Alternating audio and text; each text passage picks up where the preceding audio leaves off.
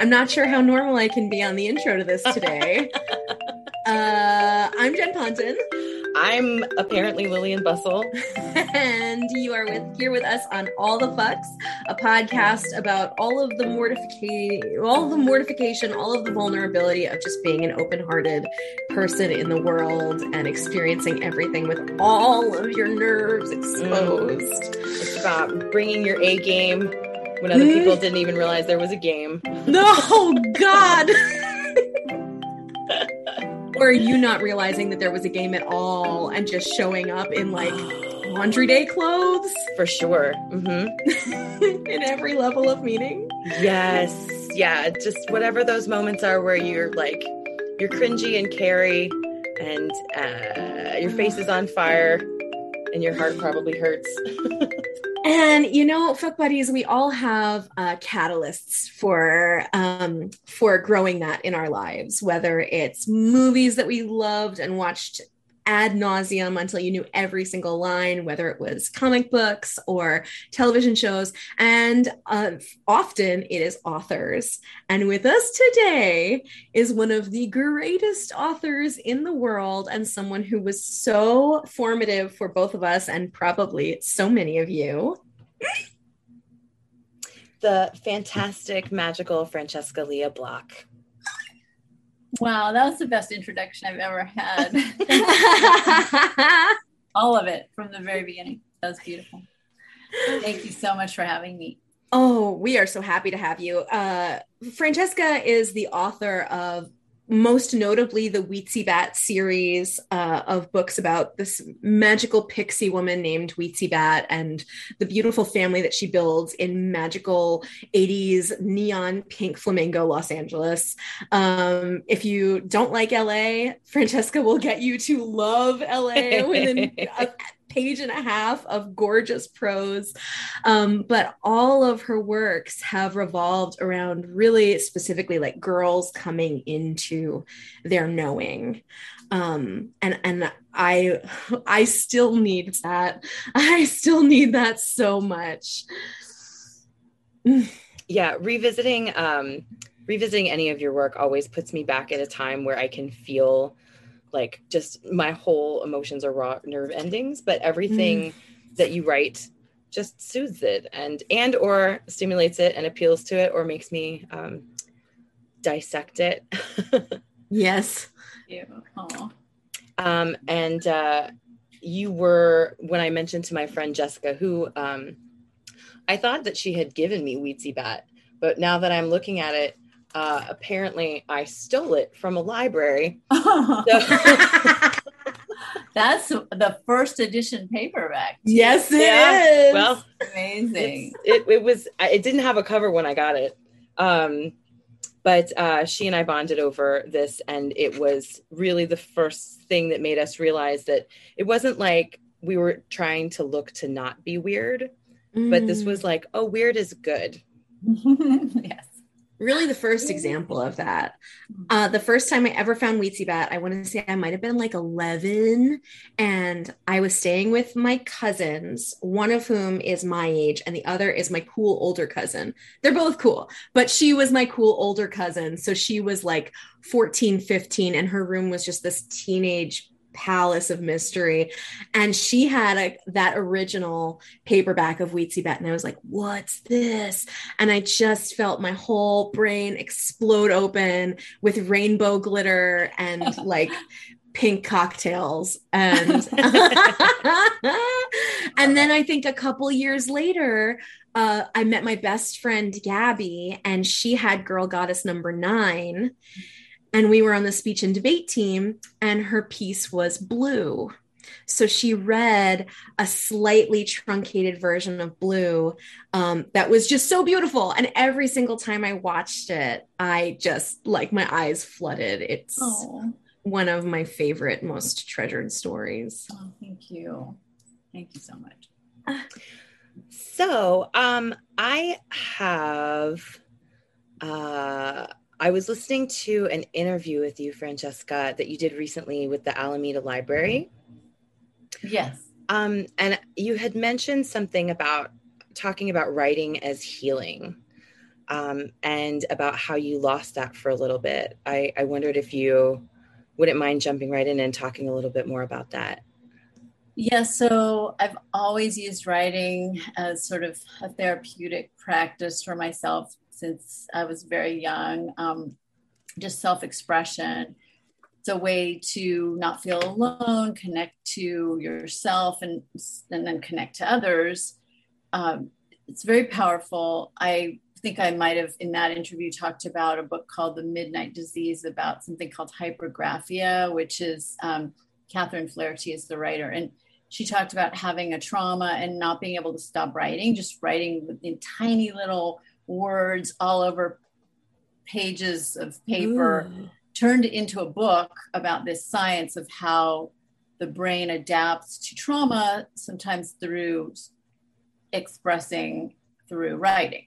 And there was a quote in there about how Holocaust survivors, the two things that helped them were telling their story and massage.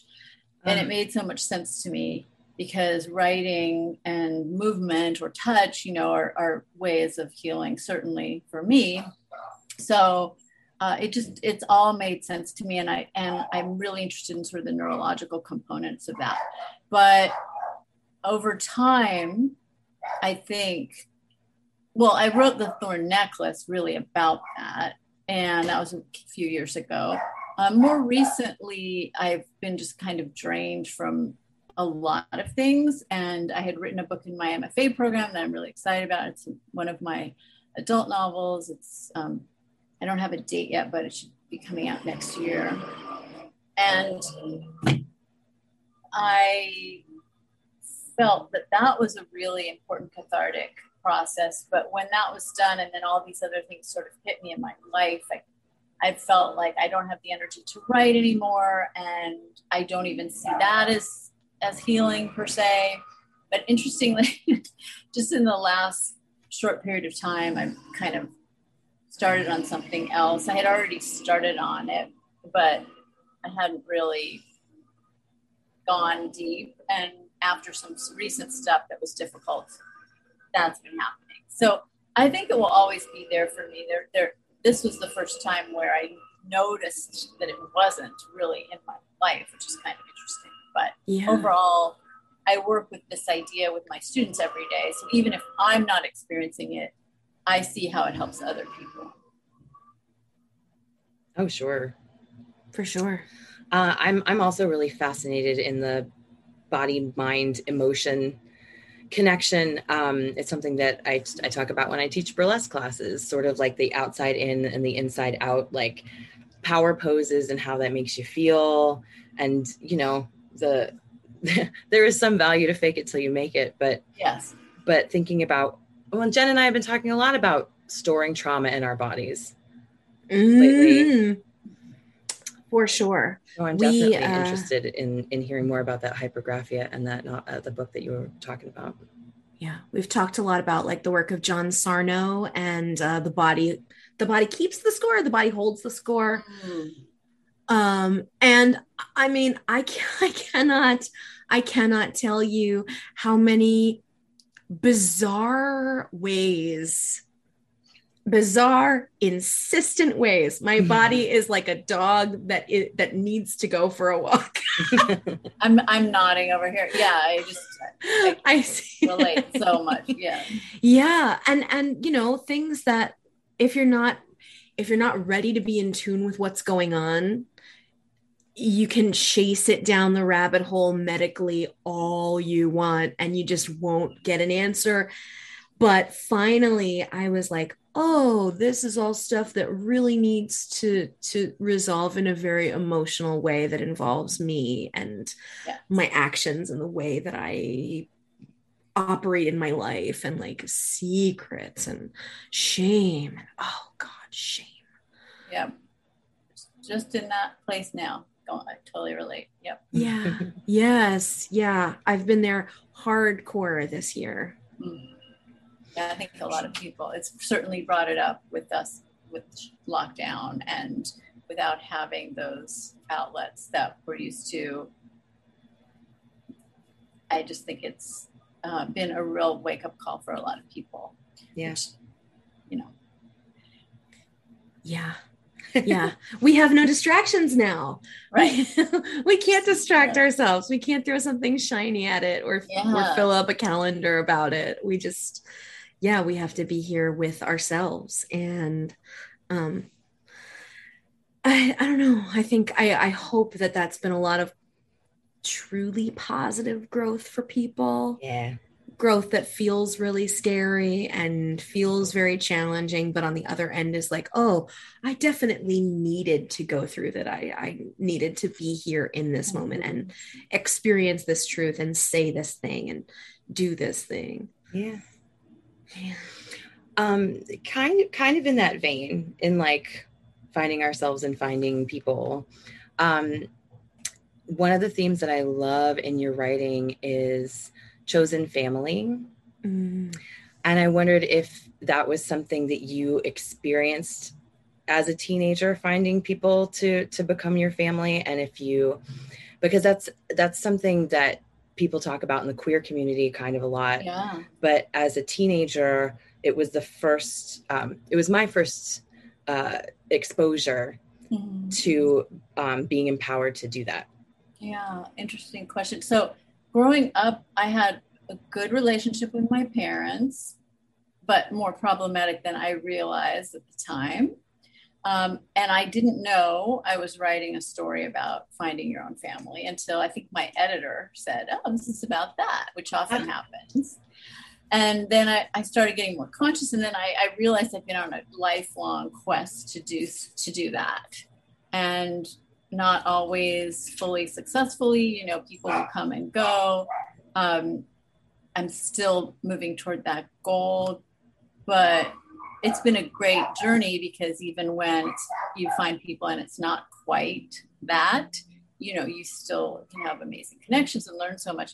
I mean, for me, I have wonderful friends and I have these two children who are like my soul children. So that when they came into my life, I felt for the first time like, oh, this is what that feels like.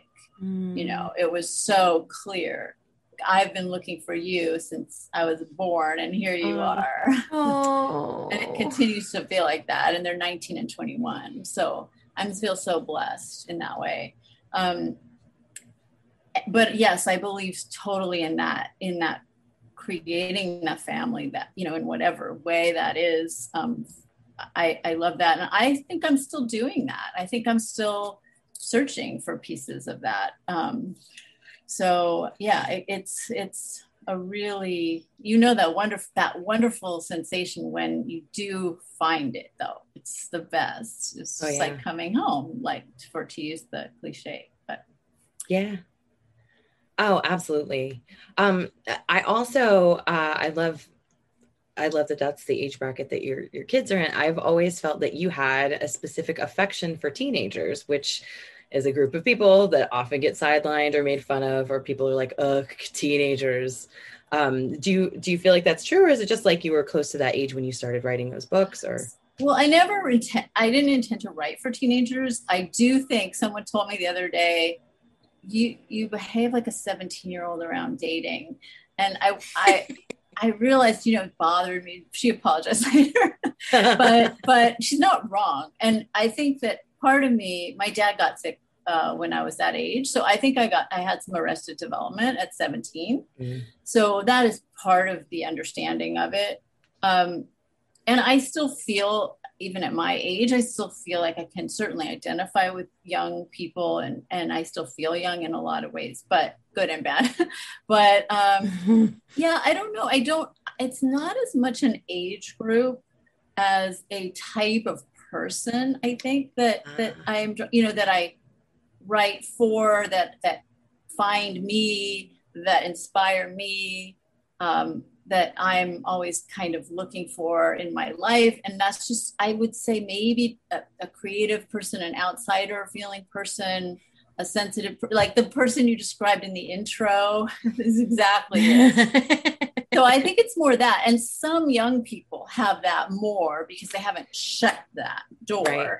But then not all do, right? And older people, still have that, can have that. So I think those are the people that I'm writing for, and who are finding me. And a lot of times now, frankly, they're women in their 30s and 40s that I'm in communication with, not teenagers. So sure, but I'm grateful to them too, because of course that is a really powerful time, and a difficult time for a lot of people. So I think they're all a difficult time. Yeah, true. Yeah. Having been through many decades thinking, yes. oh, surely I'll have my shit together by this time. Yeah. And going, what? Does anyone have their shit together? Same, exactly. Not a one. We keep those doors open to the magic then. And I think it is so painful. Like the joy is painful, the pain is wretched. It is so painful in those years that I feel like that's when we can make the decision of like, oh, do I want to keep feeling like this? Right. And I feel like the three of us, you just keep sobbing. You go, yes, I can't help it. Of course I do. Yeah. And I feel like some people are like, no, absolutely not. Okay. Which frankly, understandable. Yeah. Understandable. I can't even fathom living that kind of life. But understandable. I could not blame anyone for making that choice. So I would love to know how, and I think especially as your writing has felt further from you this year, we don't even have to talk about it so much as you being a writer, but as this like conduit of magic, which I really do feel in every cell of my body that you absolutely are. What were your first real experiences that you can remember where you were like, oh, I see the world differently than the people around me? That's a great question. And I don't know if anyone's asked me that question. I think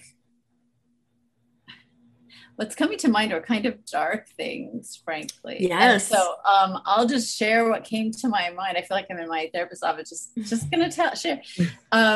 So this is dark, but it's kind of, so my dad was a lot older than my mom.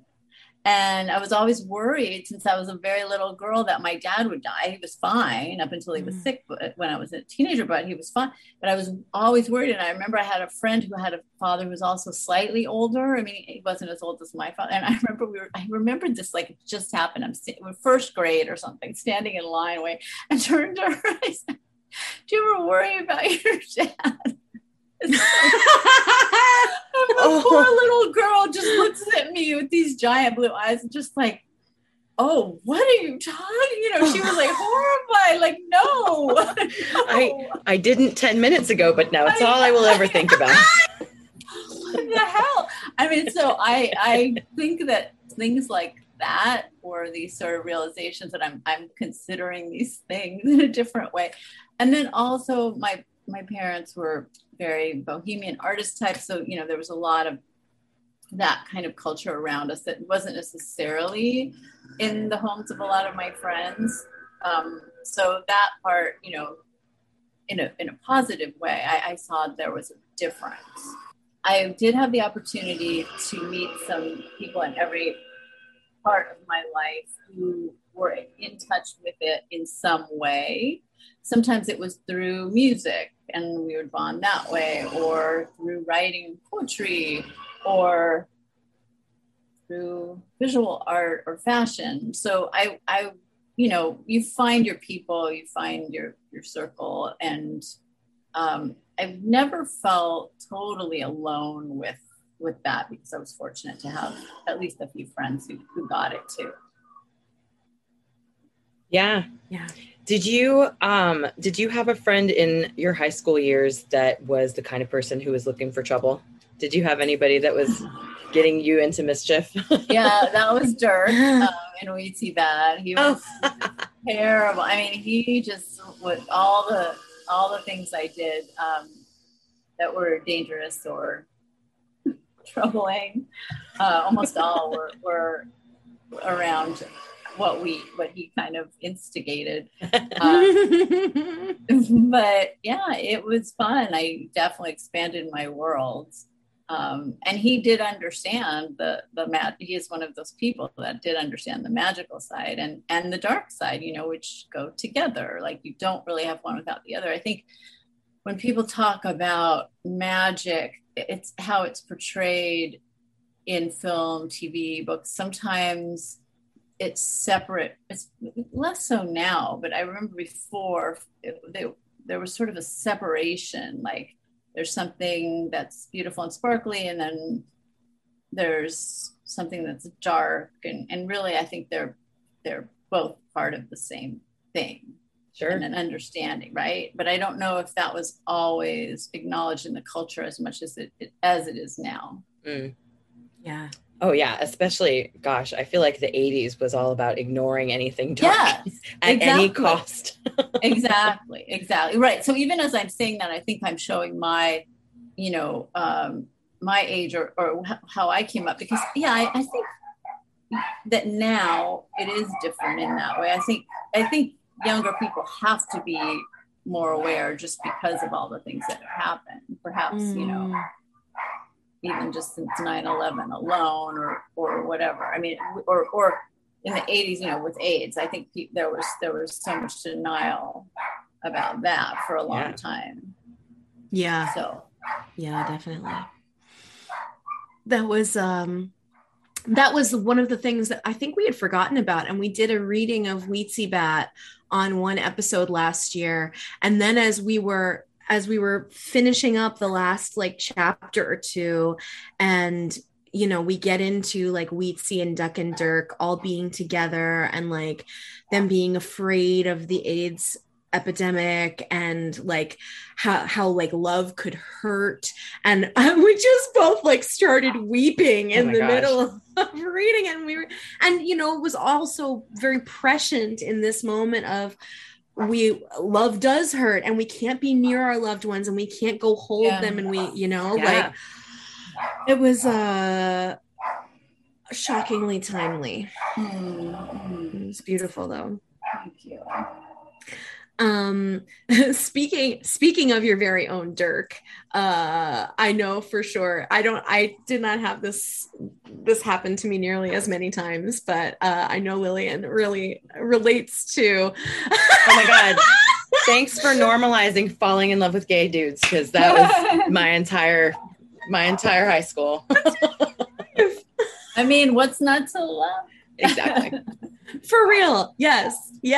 And I also love that you then normalized okay, well, here's how this companionship can work, and here's how you can make a family and still be incredibly special to and loving with someone who is not your compatible sexuality. Yes. But you can still be incredibly intimate with them and share a family together, and yeah. And then flashing ahead to Necklace of Kisses, when Weetzie feels that disconnect and goes out on her own, and her friends are all like, what'd you expect, dude? The fact that she still has people around her who are like, we see your happiness is fading, and we understand that you need to go figure it out. And I think in some ways Dirk is the real love interest in the whole series. I mean, I think, not some people will hate to hear that, but because they like Max, but it's I think the real romance is between those two in a lot of ways. Sure. Even, yeah, and that is a relationship that I don't think, if you've never been in it, not specifically a cis woman and a cis gay man, but something of that equation where it's not necessarily a romantic or sexual possibility, but you can still have that closeness. Yes. I think that's something that is almost bred out of a lot of us, that there isn't as much value in that, when there's totally some of the most beautiful moments of my entire life and deepest loves have been with people like that. That's beautiful. That's a really important statement. I think that's something to really take away from this and change in the world, I love that. So I know that you love LA, but I'm looking back at some of the questions that we had sent for you about possible topics. And I'm wondering if you could talk about maybe either the weirdest living situation or the strangest place you ever lived. So if that resonates with you in any way, like an odd roommate situation or a time in your life where you wound up like couch surfing or I mean, I don't have any really great stories about that. I did have there was a very old brick apartment building. I believe it was on, I want to say Cochrane, and the King Club was right around the corner on La Brea, so I think it was Cochrane. Anyway, and it had when I went to look at the apartment, somebody had put these dried roses strung around the ceiling. So I thought that's a good sign. And I put up Christmas lights. It was very magical in certain ways, but I was having a really hard time and I was hardly leaving my house. I was just going through a lot physically and mentally.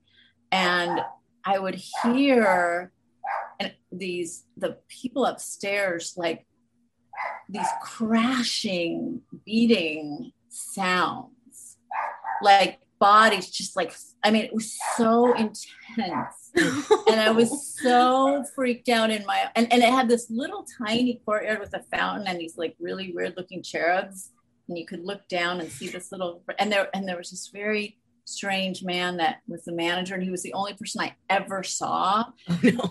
It was just very weird and haunted and strange. So that might have been one. And then not in LA, but in Berkeley, and this is much more typical though. So I don't even think it's that interesting, but I did live in a house with all these people and their boyfriends and girlfriends and just like literally stepping over people to literally to get to your room, sleeping on the floor and sleeping back. So, and it was a beautiful old house in Berkeley.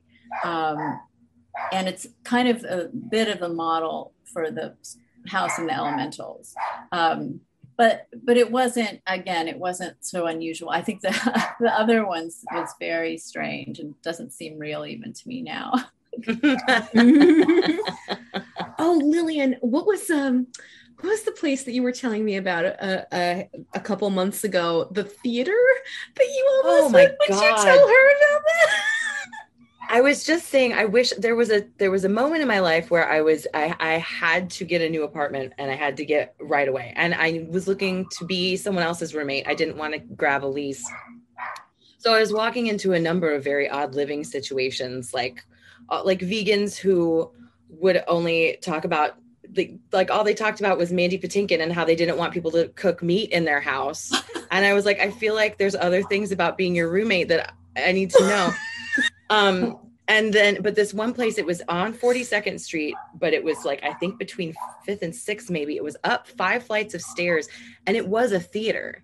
They used it for performances, but everybody who lived there had like a weird little cubby and almost no belongings. So they all lived like ninjas. And the guy was like, here's where your room would be. It's the lighting booth. So obviously you can't be in here when we're having shows.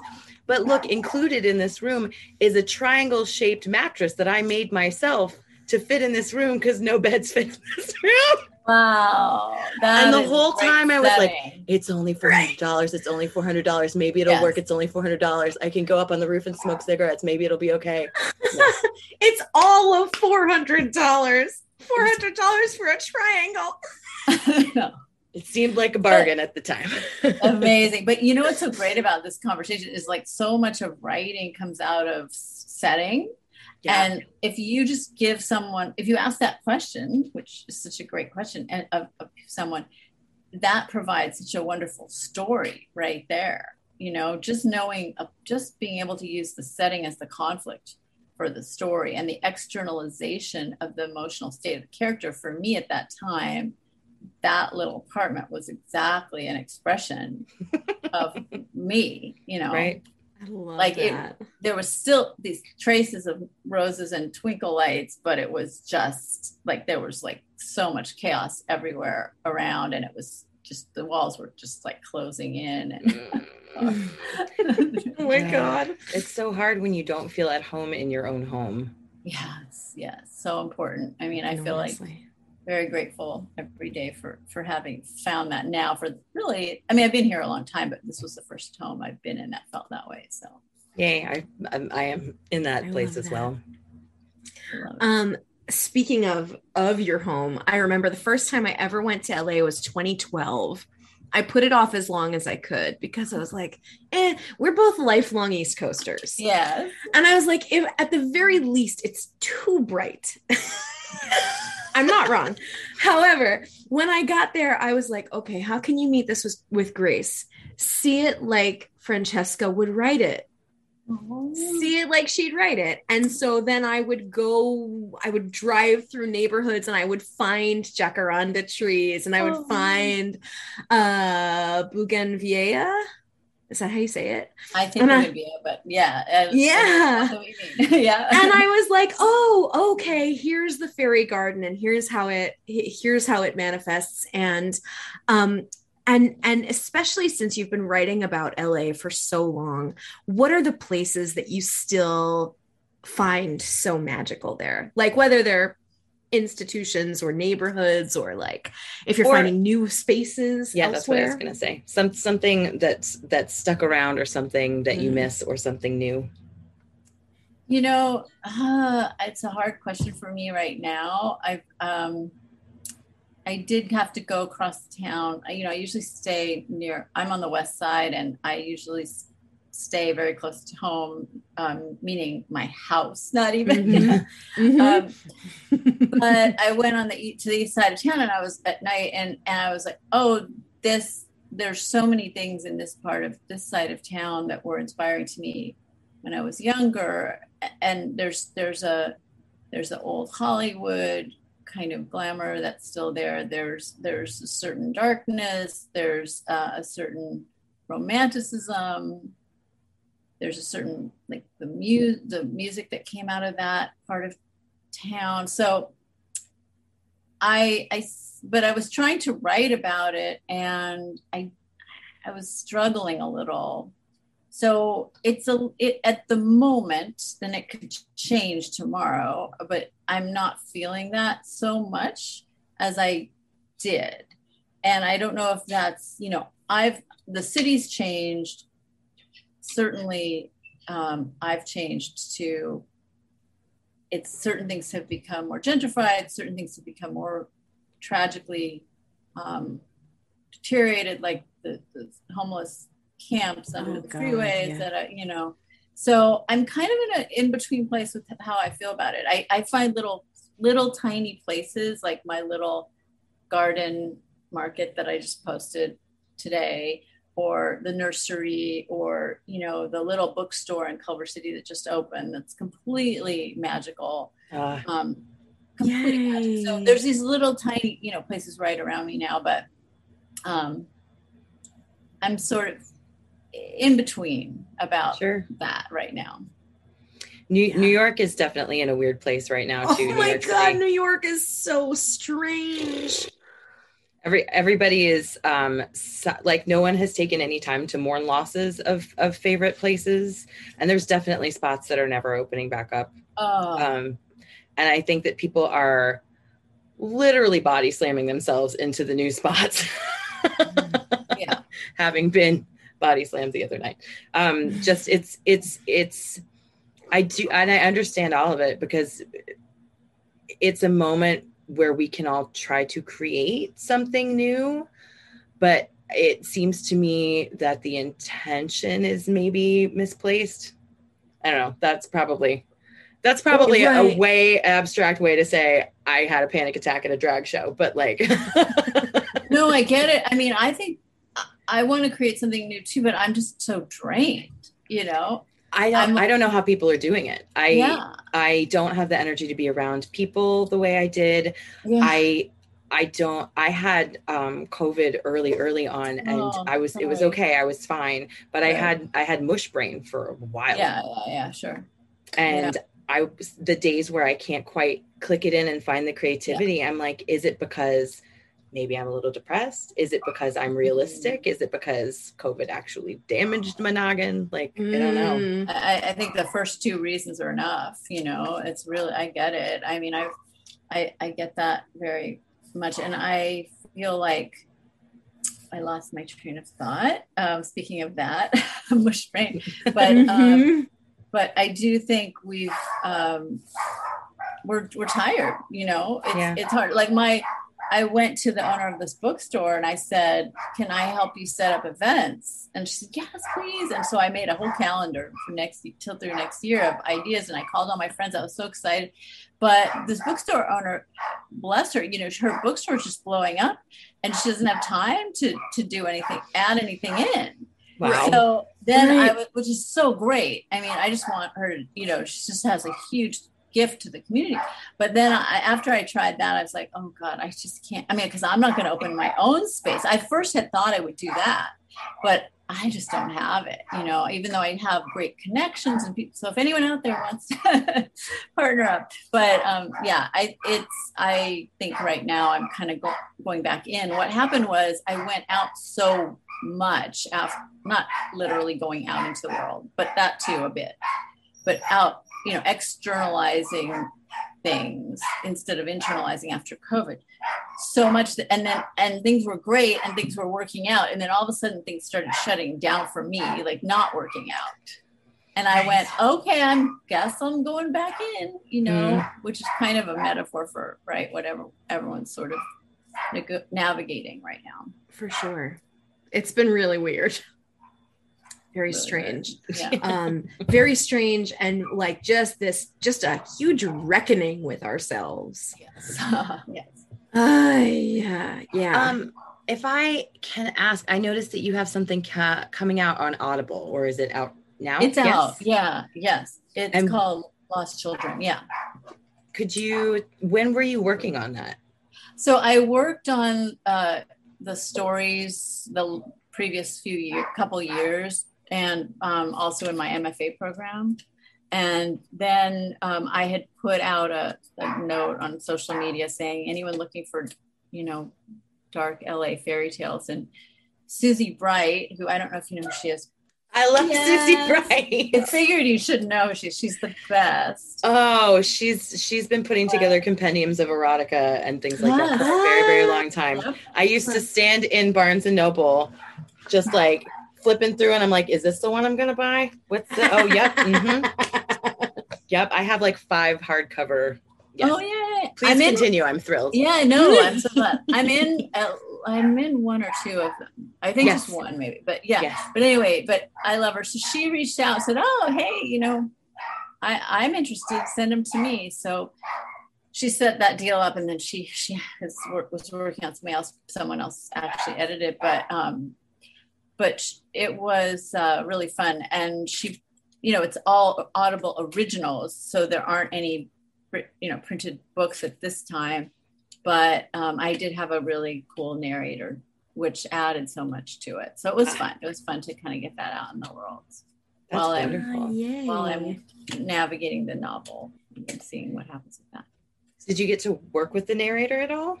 I didn't, and it was perfect. Like she just knew. I made a few minor notes, but she is a genius, and she knew not only the accents and the more overt different voices, but the subtleties, the sort of compassion that she showed for the characters and her tone. It was stunning. Lovely. Really great. I can't wait to listen. Awesome. By the way, just to plug it, if anyone likes their erotica incredibly magical, Nymph is so hot. Yeah. It's so hot. I just kept it next to my bathtub for a while. Not gonna lie. Well, and you know what they speaking of that, it's in an anthology as well. That's a waterproof book.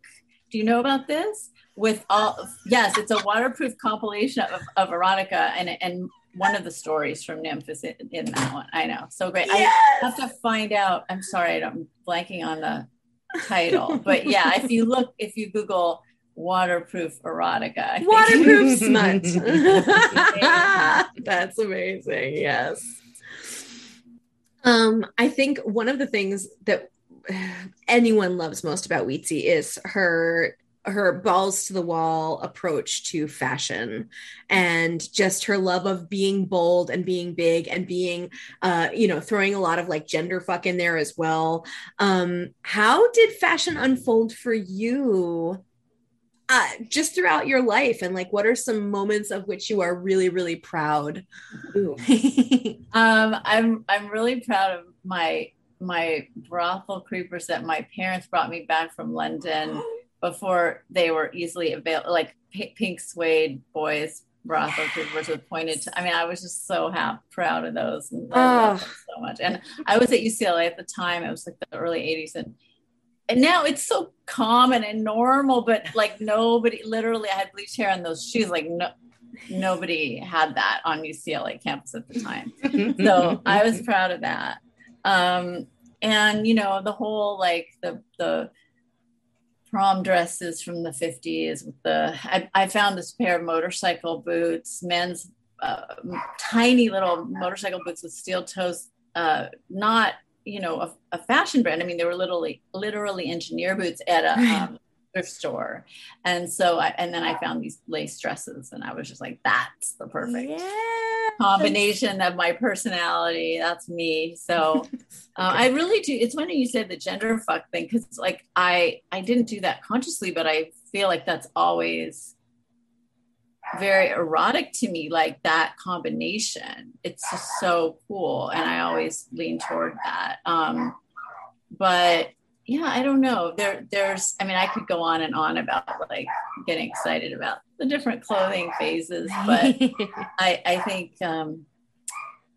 a lot of the Weetzie sort of, when that alter ego, she embodies my heights of fashion. Yes.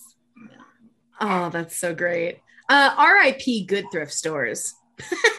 I know. I haven't even been to one in so long. But at the time, oh my God, it was so overwhelming. I remember my mom in the 70s would go, and nobody went in the 70s. And you could get boxes of, at least in LA, I don't know, maybe different in New York, but you could get these, like as much all you can fill in the box for like $1.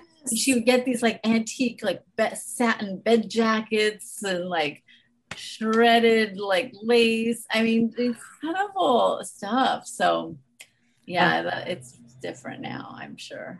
I remember there was a place outside Boston or Cambridge that I would go to with my best friend Gabby, and it was called $1 a pound or buck a pound.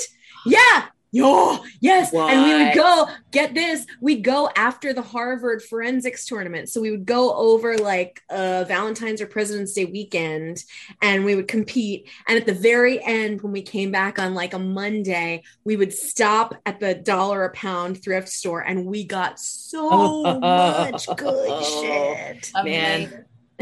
There was I was in Chicago for a performance of Weetzie Bat, or it was Miss Angel one. I don't remember that. A small theater did there. And the woman who directed it and wrote, she took me to this thrift store in Chicago. It had this underground area with these dresses. It was just like huge basement full of antique dresses. Still very affordable, so beautiful. I just remember, and that was late. That was already the early 90s, so I hadn't, it wasn't as accessible, but yeah, it's, oh my God, such a exciting thing when you find that thing. And I always think about the story about they were trying to costume people for the Wizard of Oz, and they were looking for the wizard's jacket. Do you know the story? No. And they found a smoking jacket for the wizard, and after they brought it back, the costumers found the name L. Frank poem was written in the. Oh no! What the hell? I know. Oh my God! Talk about meant to be. Yeah. So That's I always wild. think there's something. And then, do you know the Kelly Link story, The Fairy Handbag? No. That is a great short story about thrifting and fairies and magic. You will just die. It's so good. Oh, that's great. The fairy handbag. Did you ever find anything in the pocket of a jacket or anything that you had thrifted? I don't think I found anything in that way, but I do think they're sort of haunted with story. You know, I felt certain things that I wore. I remember I found this like gold, I think it's mentioned in Wheatsea. It was like this gold lame coat that was reversible with like gold lace on one side and just gold. And it was so stiff it could stand up by itself. I mean, it was like a princess. It was like, what is this? You know, I mean, just, yeah, so great. Yeah. Oh, that's incredible. I'm leaning definitely towards crush and heartbreak because great. Yeah, because that's all I think about. Or that's a huge amount of what I think about. But I'm not, I mean, there's just sadly way too many of both. You're blushing. Yeah, no, I am. It's terrible. I mean, there's a recent one. That's probably why. Really recent in the midst. Yeah. So I don't know. I think what do I want to say about that? It's just a sort of seeking something that, you know, I was talking about my children and meeting my children and feeling like I can die at peace now, you know, I mean, when they're grown up and I'm old, but you know, like I've been looking for this since I was little, but in the same way, I feel like I've been looking for this romantic love in the same way, and just very like, I can't think of the word. I just see myself like hurling myself around trying to find it, and kind of having more damage, which makes it harder to find it. And there's so much there, but I also have this weird optimism. Maybe it's a Sagittarius in me. Maybe it's, you know, the love I saw between my parents. Maybe it's just the, you know, just artist's desire for life. But whatever it is, I keep, you know, on that course. And I think that's what Wheatsea, I think, is doing too. You know, she's like very, you know, it's not always making good choices, but she has a desire for that so profoundly. And yes, you can find ways to feel fulfilled and happy without it. Certainly, you know, your friends, your family, your art, your, you know, music. I mean, there's just so many things that make it life magical and valuable. But just to be honest, I feel like that piece is missing, and I'm still in the process of that. So the first heartbreak and the first crush are also, you know, 50, I want to say, because I'm going to be 59 in December. So I feel like my first crush, I was 3. So basically, you know, those years. I mean, I know I was 3 because I see the picture of me looking at Jenny Zimmerman, like. It's so good. Yeah, these stories and patterns that just like follow us throughout our life, like a myth. Yeah, exactly, like a myth. The quest, and you know what? I think my books really have been is the quest for self-love, and I think that's an ongoing one, and what my most recent novel is about too. So that's a huge part of it. But until I get, let's see, I'm sorry, I'm not sure how to phrase this, so I'm going to stop at that part. Yeah, sure, it's okay. Yeah. I just, I mean, possibly in the same vein, I was just scanning over your Wikipedia page, reminding myself of things. I'm not familiar with Wood Nymph Seek Centaur, a mythological dating guide. Oh, it's so silly. So I was doing a lot of internet dating in my 40s, and I was thinking, and by the way, I just want to say, like, with all the heartbreak or missed opportunity, I mean, I've had a lot of love and a lot of clearly that just seeps out of you. Yeah, thank you. And I want to say, I have my kid's dad, who, we're very good friends, and we made the most wonderful children together. So I don't want to say, like, I've just been, I just want to acknowledge that. But anyway, and others too. But to go back to Wood Nymph, so I was dating in my 40s, I was dating a lot, and I was wanting to make sense of it. And I thought, well, what makes sense to me? Mythology, say. And so I started pairing up the different types with these mythological types, and it was really fun, and it felt weirdly accurate, and I just play with it. But I just used it recently, and I was like, I guess I'm still like looking for a centaur on some level, although maybe that's not the best choice. I think it might need to change. Maybe the opposite, whatever the opposite is. Yeah, exactly. Yeah. Minotaur. Is that right? Minotaur. That's amazing. Wait, that's amazing. I love that so much. Okay, but then there's the bull. But I think it's a bull man. Yeah, you're right. He guards the labyrinth, I think. Yeah, but I feel like, is there a name for the one that has the horse head and the man body? Like that's, I think, what let's find out. I love cryptozoology. Just feed him apples all day. Yeah, because I mean, I love my dogs. They're like the best. So, it's or horses, or even like, so yeah, it's a good combination. Oh, right. Buckle up. Some people call it an equitor. Or a minoquus, like equus. There's apparently something called a Hayagriva, which comes from the avatar of Lord Vishnu in Hinduism. Okay, I have a whole new plan. Yes! Lock it down.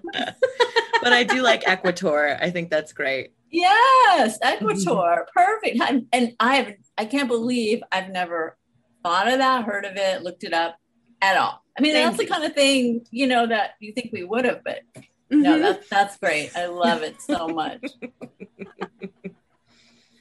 I could see him as a creature of few words, but someone very loyal and steadfast. Yes, exactly. But also very opposite of BoJack Horseman, who is just a horse that talks like. Oh yeah, no. I don't want to. Picture that's coming into my head, and that's exactly right. Let's not manifest any BoJacks for ourselves. So, best teacher was definitely first grade, Miss Atlas, Wheatsy prototype, long fake eyelashes, long fake nails, bouffant blonde hair, tiny little mini skirts, platform shoes, soft little voice, smoked like a chimney. So, when she wasn't around us, but you could tell. And we were all so, unbelievable. Miss Ellen Atlas, so perfect. And we just would hold on to her like skirt, like we were, all the girls were just like, who are you, And she would encourage me to write poetry, and she was first grade. Amazing. So she's maybe my favorite teacher of all time. Wow. That is a high bar. No, I was just going to say that's a high bar. Yeah. We talked very recently, Lillian and I, about like, especially, and I don't know what your mother was like, but if you grew up with kind of like a mom who like maybe went to work or was at home, but was not this deeply femme version of femininity, and like these first women who you met, or even like drag queens, people who were loudly, violently femme, just experiencing that glorious energy and being like, oh, is this what I get to be? Right. Well, it was interesting because my mom was like very bohemian, feminine, like kind of musy, goddessy. So but I felt like I can't ever do what she did. Like she had this thing I could never be, sort of. That's how I felt with her. But here was and Miss Atlas, I was so different, and just so herself in this. Well, so was my mom, just a very different image. So I think that differentiation that you need to do with the mom can happen really well with those figures. But yeah, she was amazing. And oh my God, I'm just picturing her in like little Marabou kitten slides. I'm sure she had. Oh, it's so good. I definitely have had, a lot of these kind of challenges. And the thing I try to remember is each time I have one of them, I go, this was so hard. This was the worst thing. And then I've survived it. So I keep, the next one comes, I'm like, oh, remember when that happened and you thought this was, so I do think it does make what doesn't kill you makes you stronger is true. Cliches are truth. So I think, I've had a lot of that. And I think, you definitely learn. And I also have a huge support system. I mean, I believe in this so much. It takes a long time to find it, but, healers and friends and teachers. And I think that's a big reason I'm able to do that. And I believe a lot in attachment theory, where you could make a profound connection to someone and then internalize that strength and stability.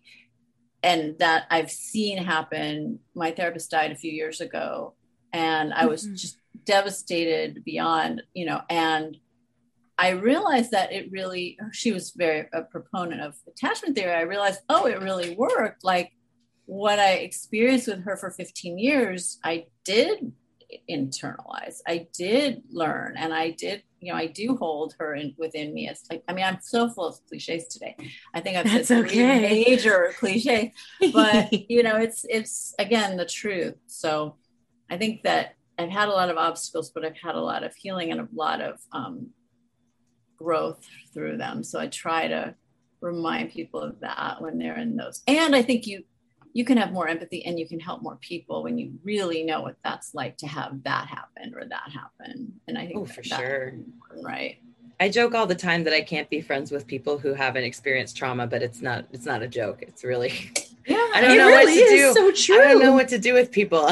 Like you can see it in someone's eyes, what they've been 100%, 100%. Yeah. And I will say my students, so I teach the class on healing through writing. So immediately it will bring in people with trauma. That's, and I mean, we bond so fast, everyone in the class. Yeah. And then we have craft. We're not just talking about trauma, which is great to do. I mean, I think that's important, but we have these principles of craft in order to give it shape and purpose and meaning and connect to others in your expression of it, as opposed to just getting swamped by it yourself. So I like this class because it's a really cool combination of both things. And I think people can write about really rough stuff, but feel okay because they're using, I don't want to go into all the technical stuff, but using craft to form it into something that's beautiful that other people can relate to. Yeah. Right. Yeah. Channeling that and sharing an experience that makes things feel more normal for other people. Yeah. And that's any art form too can do that, sure. Dance, movement, like music, visual art. It's all. But what were you going to say, Jen? I was going to say, I think that's one of the most telling elements of your work is that like it is so beautiful and it is so magical, and there are surprises and like positive fate around every corner, but it's so clear that it comes from obstacles, struggle, challenges, sacrifice, trauma. And I think that's the lens that we need, because it can feel so bleak to just go through the myriad of horrible things that we experience as people. Yeah. And to not have that, to not just have that like cushion of of fairy dust and twinkle lights and, you know, like the little things, the blossoms, the food that you write about, by the way, which if it's not just like a Pink's dog, I kid you not, there were a couple of years when I was like just out of college and I was like, I can cook all the time. And then I grew up and I was like, I do not want to cook all the time. But when I was like that, I would go through my library of your books and I would dog ear pages where you had like invented a recipe and I kept making over and over. I forget what book it was in, this mango salmon that you. Oh, wow. That's so cool. I love that. Lillian, it's so good. Amazing. I love that I love that you made the full recipe because, you know, I'll just throw out like some ideas and I'll kind of make something like it. But people have really, there was a restaurant I went to, I think in Seattle, that did a whole like buffet of the food. And then my friend did a cookbook and she did so people have brought these to life. And I'm like, oh my God, yay! Way better than like what I wrote about. They were just amazing. So yeah, I love that. I mean, yeah, it's one of it, you know, it's love, right? It's how we so love and connect to people. So I'm so happy that came through. Yeah, that creative whimsy. I would love the tip off on your friend's cookbook because I've been thinking forever. I was like, is she ever going to make a cookbook? Because it's called Fairies in the Kitchen. And it's, yeah, you can Google it, but yeah, it's Carmen Staten and yeah, it's, amazing. She did a great job. I would love to know a time you were surprised by your own power. Oh, thanks. That's a good question. Well, I think it goes back to like the challenges. I had a few years where just things were like I lost half the vision in one of my eyes, like it's like black from the torn retina. I had my mom got cancer and died in the year. I had relationship issues. I almost lost my home. And I, you know, because it was I bought it the worst possible time and it crashed. Now it's all good. But I just, my kids will remind me, you know, Mom, remember that time when you saved our house or you did all these things. And I go, oh, I actually did do those things. I didn't know it at the time. I was just going one foot in front of the other, but they saw it. And so then they'll write me these cards on my birthday, like, you're so strong. And I'll go, oh, I've been strong. I am strong, you know? And I don't feel it on a daily basis, like consciously, but if I stop and think, I go, yeah, I'm pretty strong. So, you know, I think it's been an ongoing thing, but it's really important to remind each other, right, of how strong we are. I think that's what our friends can do and and our families can do. And it's so important to remember to do that for each other. Mm-hmm. For sure. Something that I often say to people when they're having a hard time is something that somebody said to me, which was, you are smart and you make good choices. And like, sometimes I just need to hear that because when everything is so like over here like this, like I do a pretty good job taking care of my stuff. Like I figured out, I've figured myself out of so many problems. Yes. And for myself, even when I have made bad choices, as in very recently, I have made a lot of good choices too, or figured it out on the other end. Right. Right. Yeah. Like overall, the odds are pretty good. Yeah. Look at what is working. You know, maybe there was this one area of vulnerability that is more charged and more challenging, but look at all this other stuff and how that can support you in the vulnerable places. It's really important. Yeah, for sure.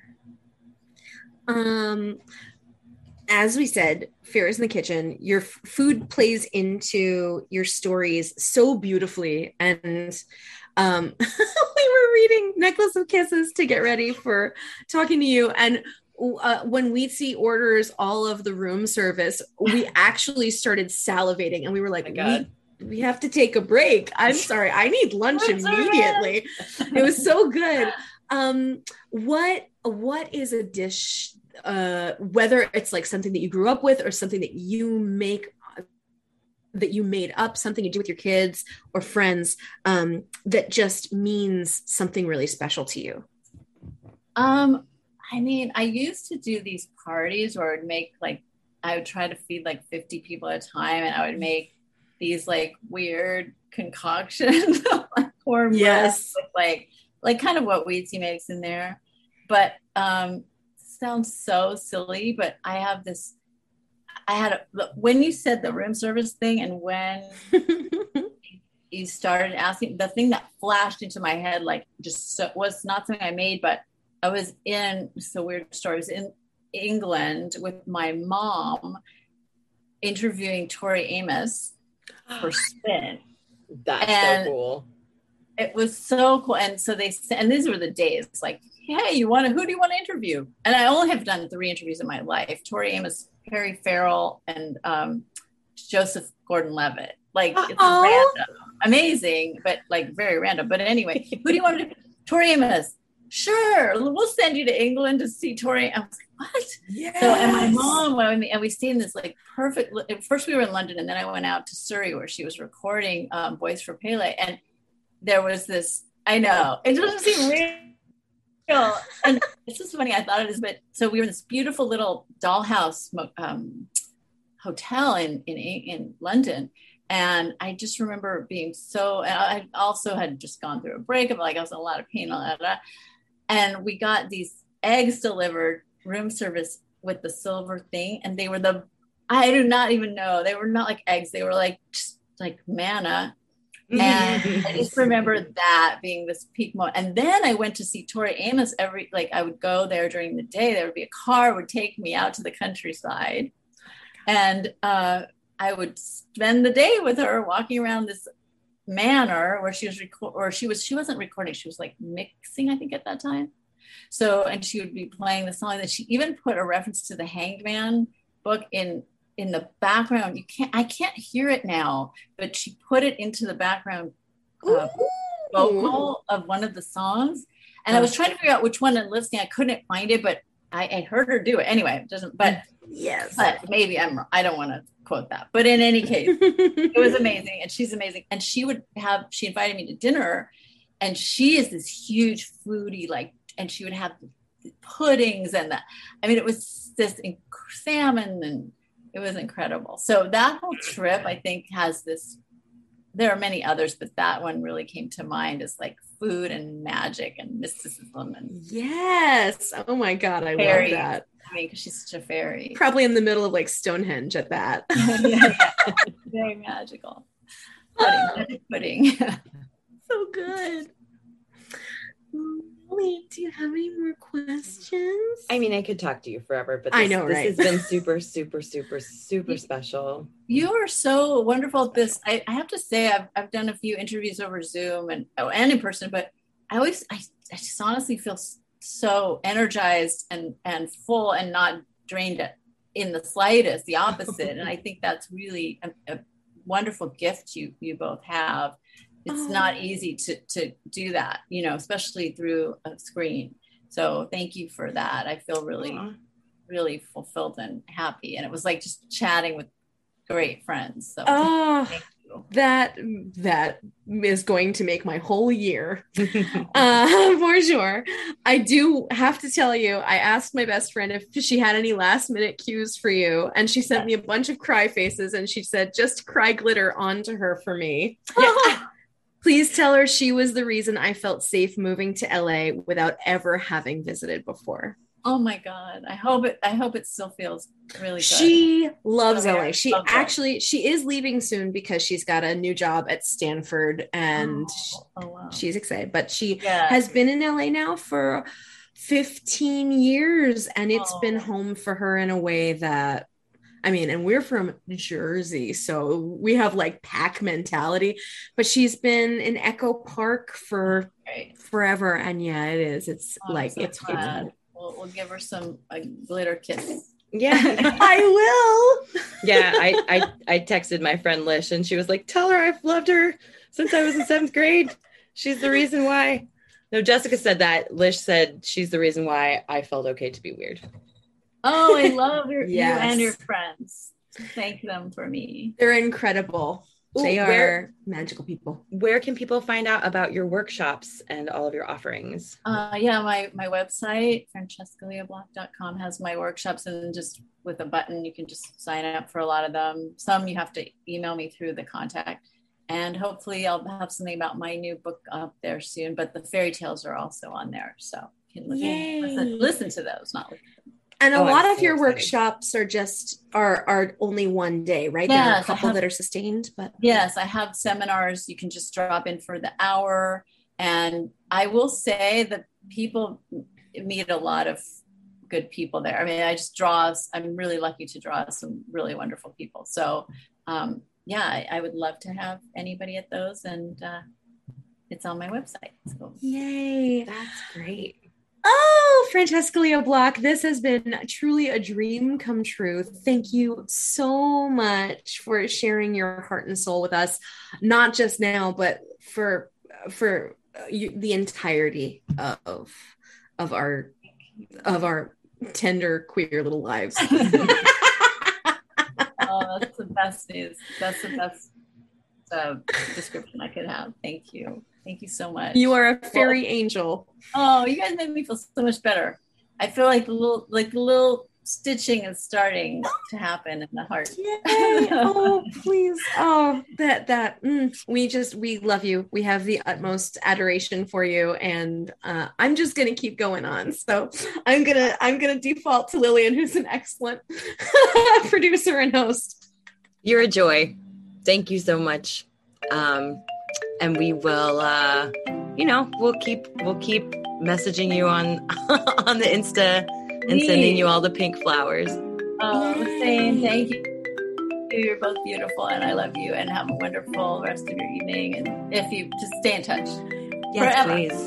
Always, forever. Yes, please. Okay. We love you. Thank you so much. Take care. Bye.